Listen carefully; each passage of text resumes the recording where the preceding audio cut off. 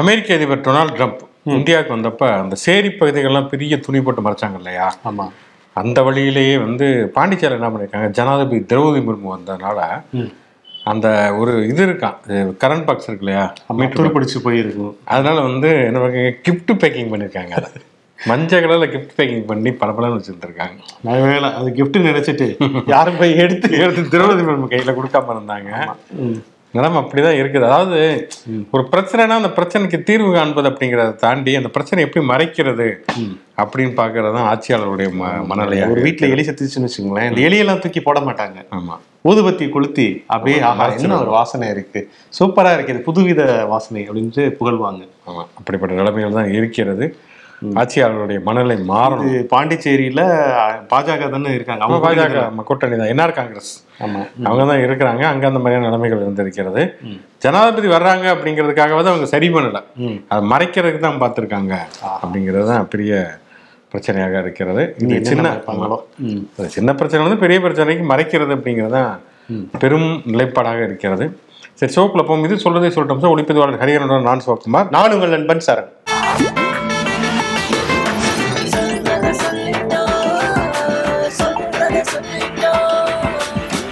நேற்று இரவு புரட்சிகர பாடகர் கத்தார் மரணமடைந்தார் அப்படிங்கிறது. ஒரு காலகட்டத்தில் பார்த்தோம் சொன்னால் கத்தார் அப்படிங்கிற பேர் இந்தியா முழுக்கவே ஒரு அதிர்வலைகளை ஏற்படுத்தியது அப்படின்னு சொல்லலாம். நக்சல் அமைப்பு, அந்த நக்சல்வாரி அமைப்பில் வந்து ஆந்திராவில் செயல்பட்ட ஒரு அமைப்புங்கிறது பீப்புள் வார் குரூப், மக்கள் யுத்த குழு.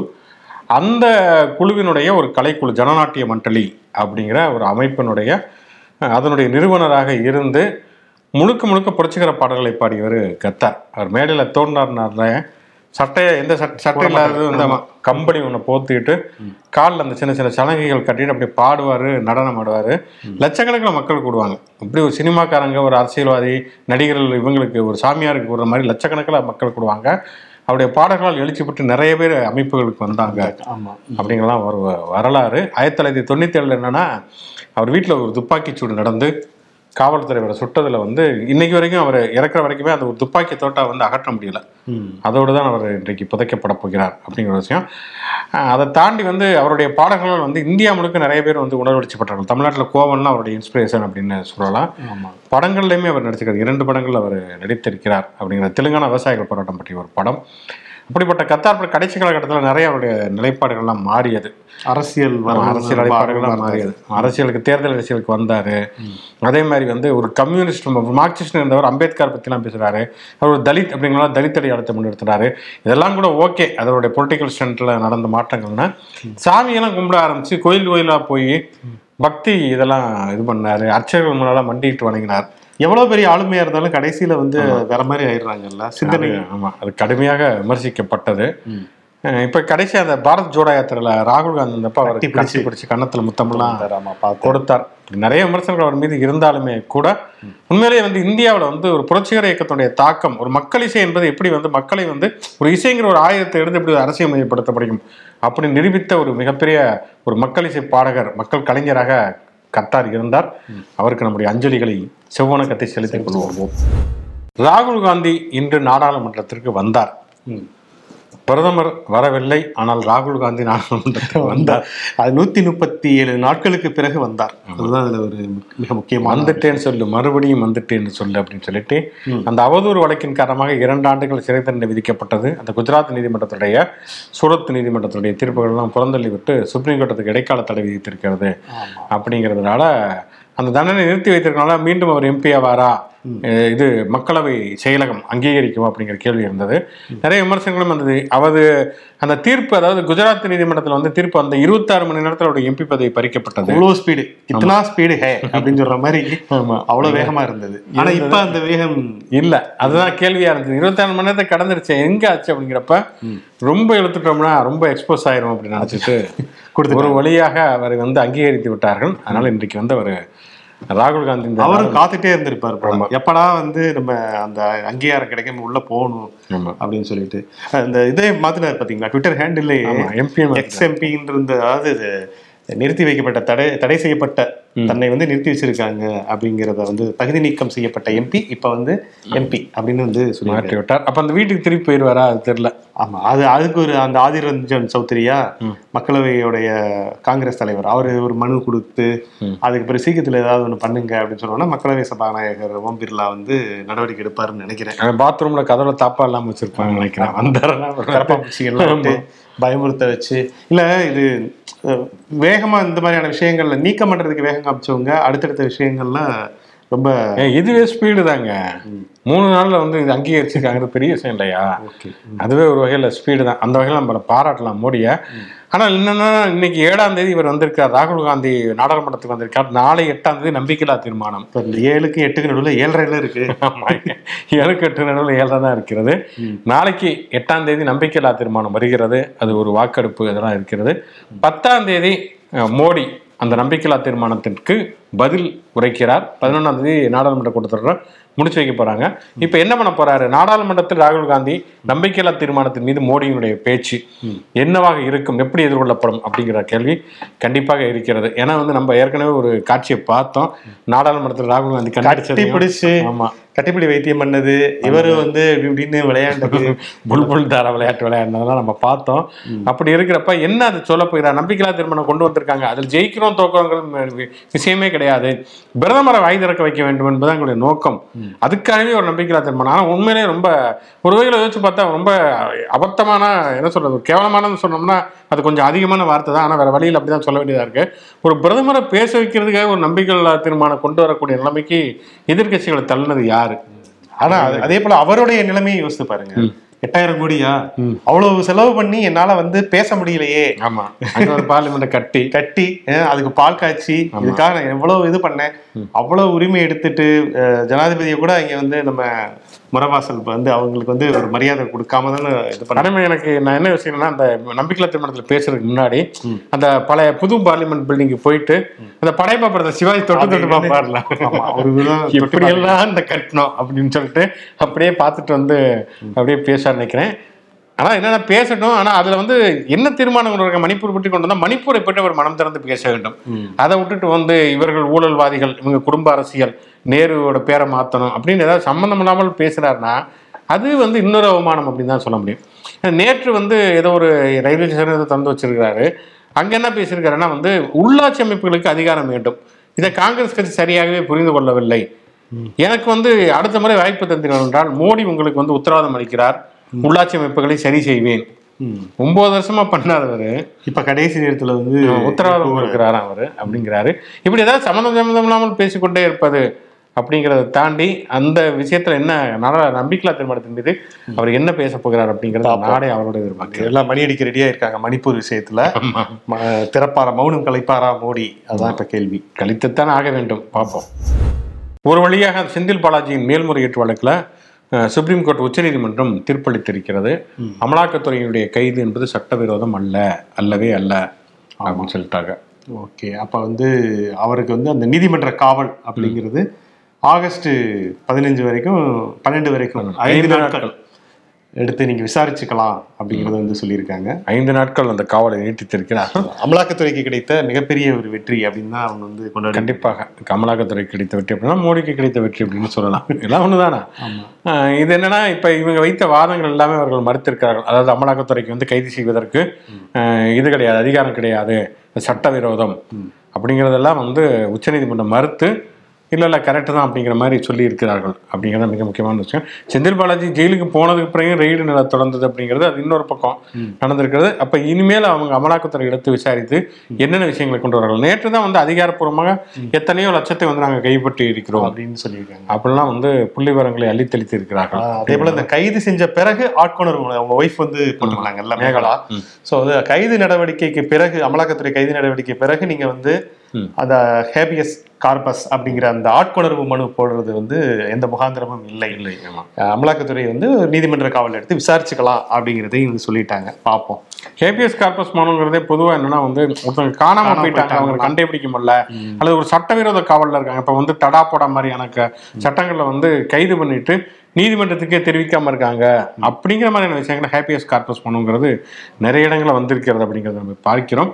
ஆனால் இவங்களை பொறுத்த வரைக்கும் என்ன சொன்னாங்கன்னா வந்து முறைப்படி அவங்க வந்து கைது பண்ணவில்லை, அதனால நாங்கள் ஹேப்பியஸ் கார்பஸ் பண்ணுவோம் அப்படிலாம் சொன்னாங்க. அவங்க தரப்பு வந்து அவர் எங்களுக்கு ஒத்துழைப்பு கொடுக்கல, அவர்களுக்கு ஒத்துழைப்பு கொடுக்கல அப்படிங்கிற மாதிரி தான் அவங்க சொன்னாங்க. ஆனால் இந்த மேகலா தரப்பு, செந்தில் பாலாஜி தரப்பு வாதங்கள் அனைத்தையுமே உச்சநீதிமன்றம் மறுத்திருக்கிறது. அப்படிங்கிறதுனால வந்து இப்போ அது வந்து ஒரு வகையில் வந்து திமுக அரசுக்கான ஒரு பின்னடைவு அப்படின்னு சொல்லலாம். ஆமாம், இப்போ வந்து அவர் இன்னும் அறிவிக்கப்படாத, எந்த துறையும் ஒதுக்கப்படாத, லாகா இல்லாத அமைச்சராக இருக்கிறார். அது அடுத்த விதத்தில் என்ன நடக்குன்னு பார்ப்போம். ரகமாக நம்ம இந்த படத்தில் என்ன படம், மாமன்னர் படத்துல பாட்டு பாடல, வந்து சேர்ந்துக்கோன்னு. இப்போ டாக்டர் ராமதாஸ் பிரிச்சு விட்டுக்கோன்னு அவர் ஒரு பாட்டு பாடியிருக்காரு பார்த்தீங்களா? ஆமாம், ஸ்டேட் டிஸ்ட்ரிக்ட். ஏன்னா இன்னைக்கு வந்து ராஜஸ்தான் மாநில 50 மாவட்டங்களாக பிரிச்சிருக்காங்க. ஸோ அது ஒரு பெரிய நிர்வாகத்துக்கான ஒரு இதாக இருக்கும். எப்பவுமே சின்னதாக இருந்தால் எல்லா திட்டங்களும் கொண்டு போய் சேர்க்க முடியும் அப்படின்னு சொல்லிட்டு. இருக்கிறதுலே பெரிய ஸ்டேட் எது தெரியுமா? உத்தரப்பிரதேசம். ஆமாம். அடுத்து வந்து மத்திய பிரதேசம். அங்கே வந்து 75னா இங்கே 52. இப்போ 50 மாவட்டங்களோட ராஜஸ்தான் 3ஆம் இடத்துல இருக்கு.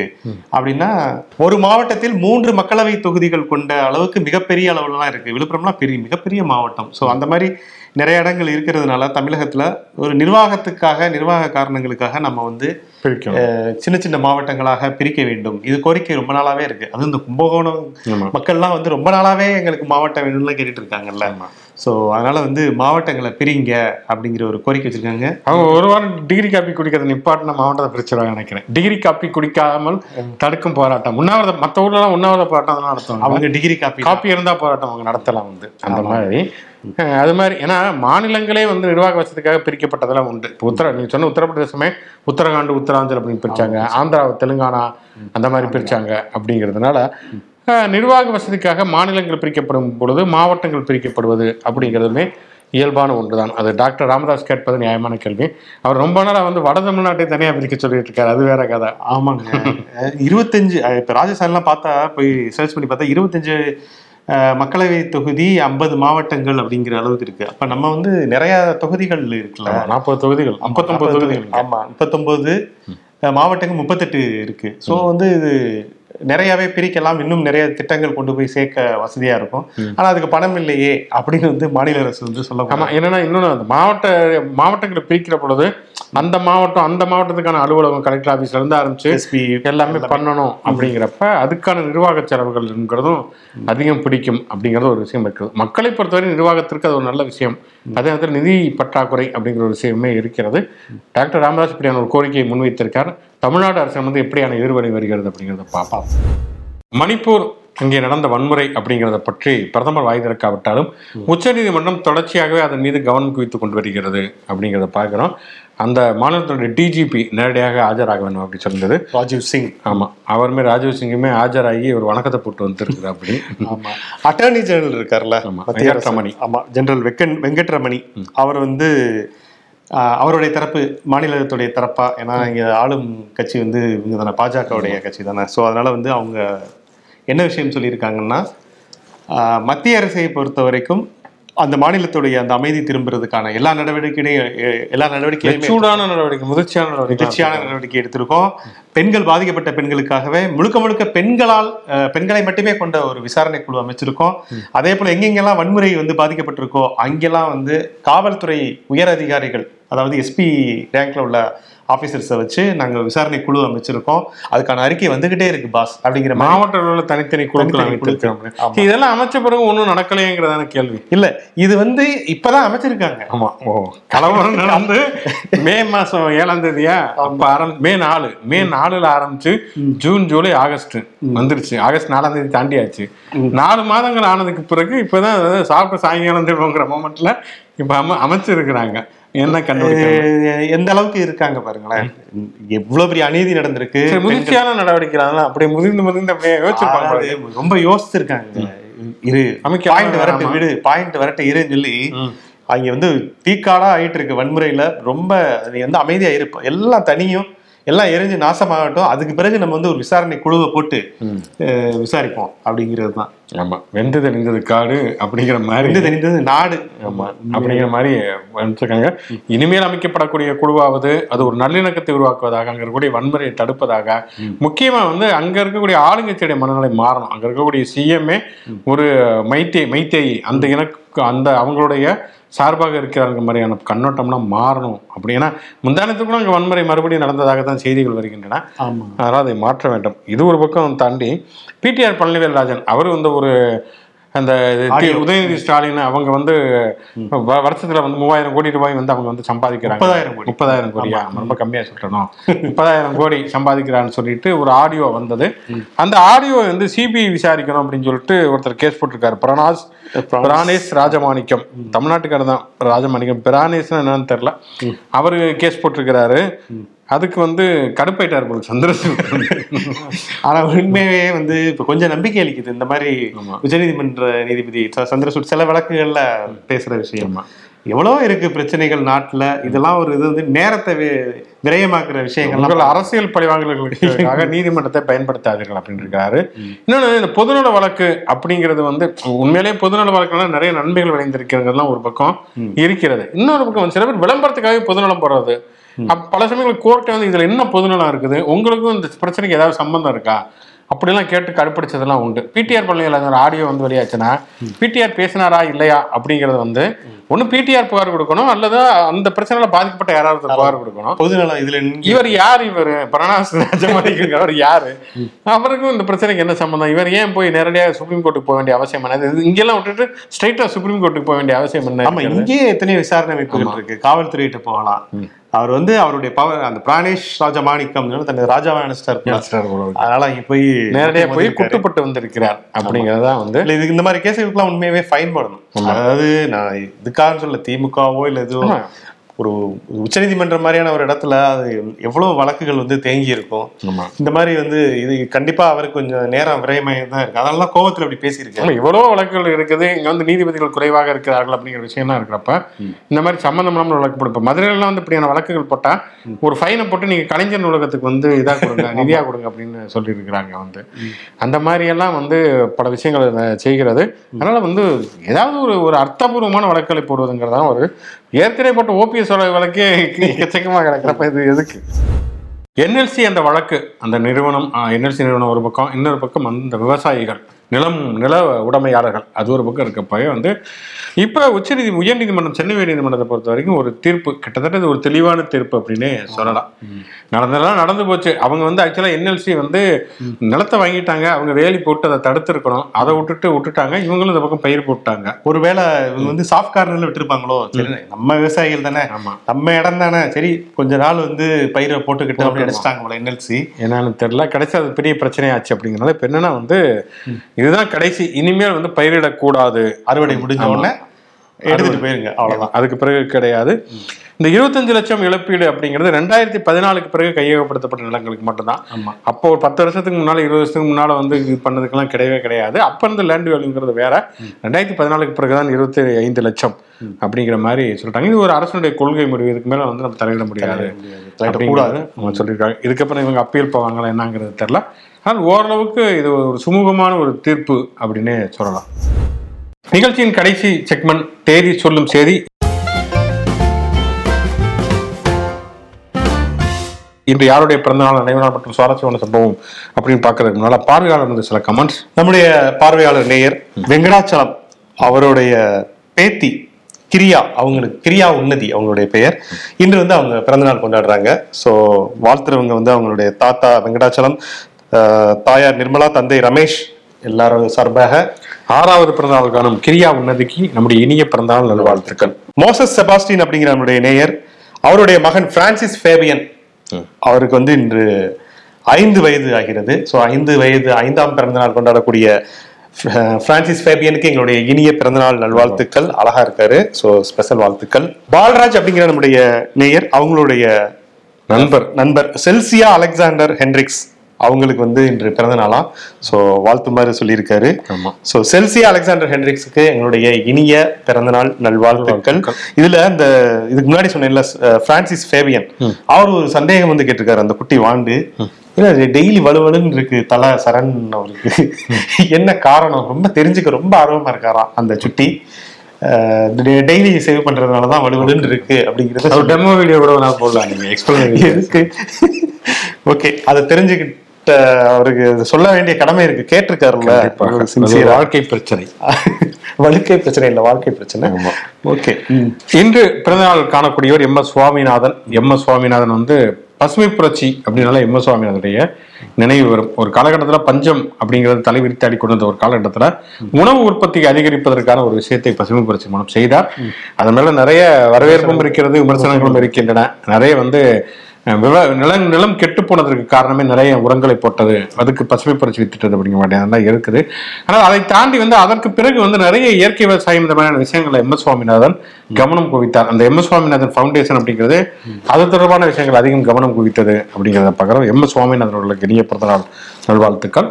இன்றைக்கு நினைவு நாள் 2 பேருக்கு. ஒன்று ரவீந்திரநாத் தாகூர், நமக்கு தெரியும், மேற்கு வங்கத்துடைய ஒரு புகழ்பெற்ற ஒரு கவிஞர், தேசிய கீதத்தை எழுதியவர், சாந்தி நிகேதனை உருவாக்கியவர், கல்வியாளர். தாகூரை நினைவு கூறுவோம். கலைஞர் கருணாநிதி, அவருக்குமே இன்றைக்கு நினைவு நாள். அவருக்குமே நிறைய பன்முக பரிமாணம் இருக்கிறது. அரசியல் பேசியிருக்கோம் அவரை பத்தியும். அரசியல் தலைவர், எழுத்தாளர், சினிமா வசனகர்த்தா, நிறைய பேசியிருக்கிறோம் அவரை பற்றி. அவரையுமே இன்றைக்கு நினைவு கூறப்பட வேண்டிய ஒரு மிக முக்கியமான நாள். கலைஞரை நினைவு கூறுவோம். ஓகே, நாளை நம்பிக்கையில்லா தீர்மானம் வருகிறது அப்படிங்கிறனால கண்டிப்பாக பாராளுமன்றம் ஒரு பரபரப்பான மன்றமாகத்தான் இருக்கும். எப்படியான விவாதங்கள் வரும் அப்படிங்கிறத நாளைக்கு நம்ம பேசுவோம். நாளை மீண்டும் பல புதிய செய்திகளும் வாதங்களும் சந்திப்போம். நன்றி.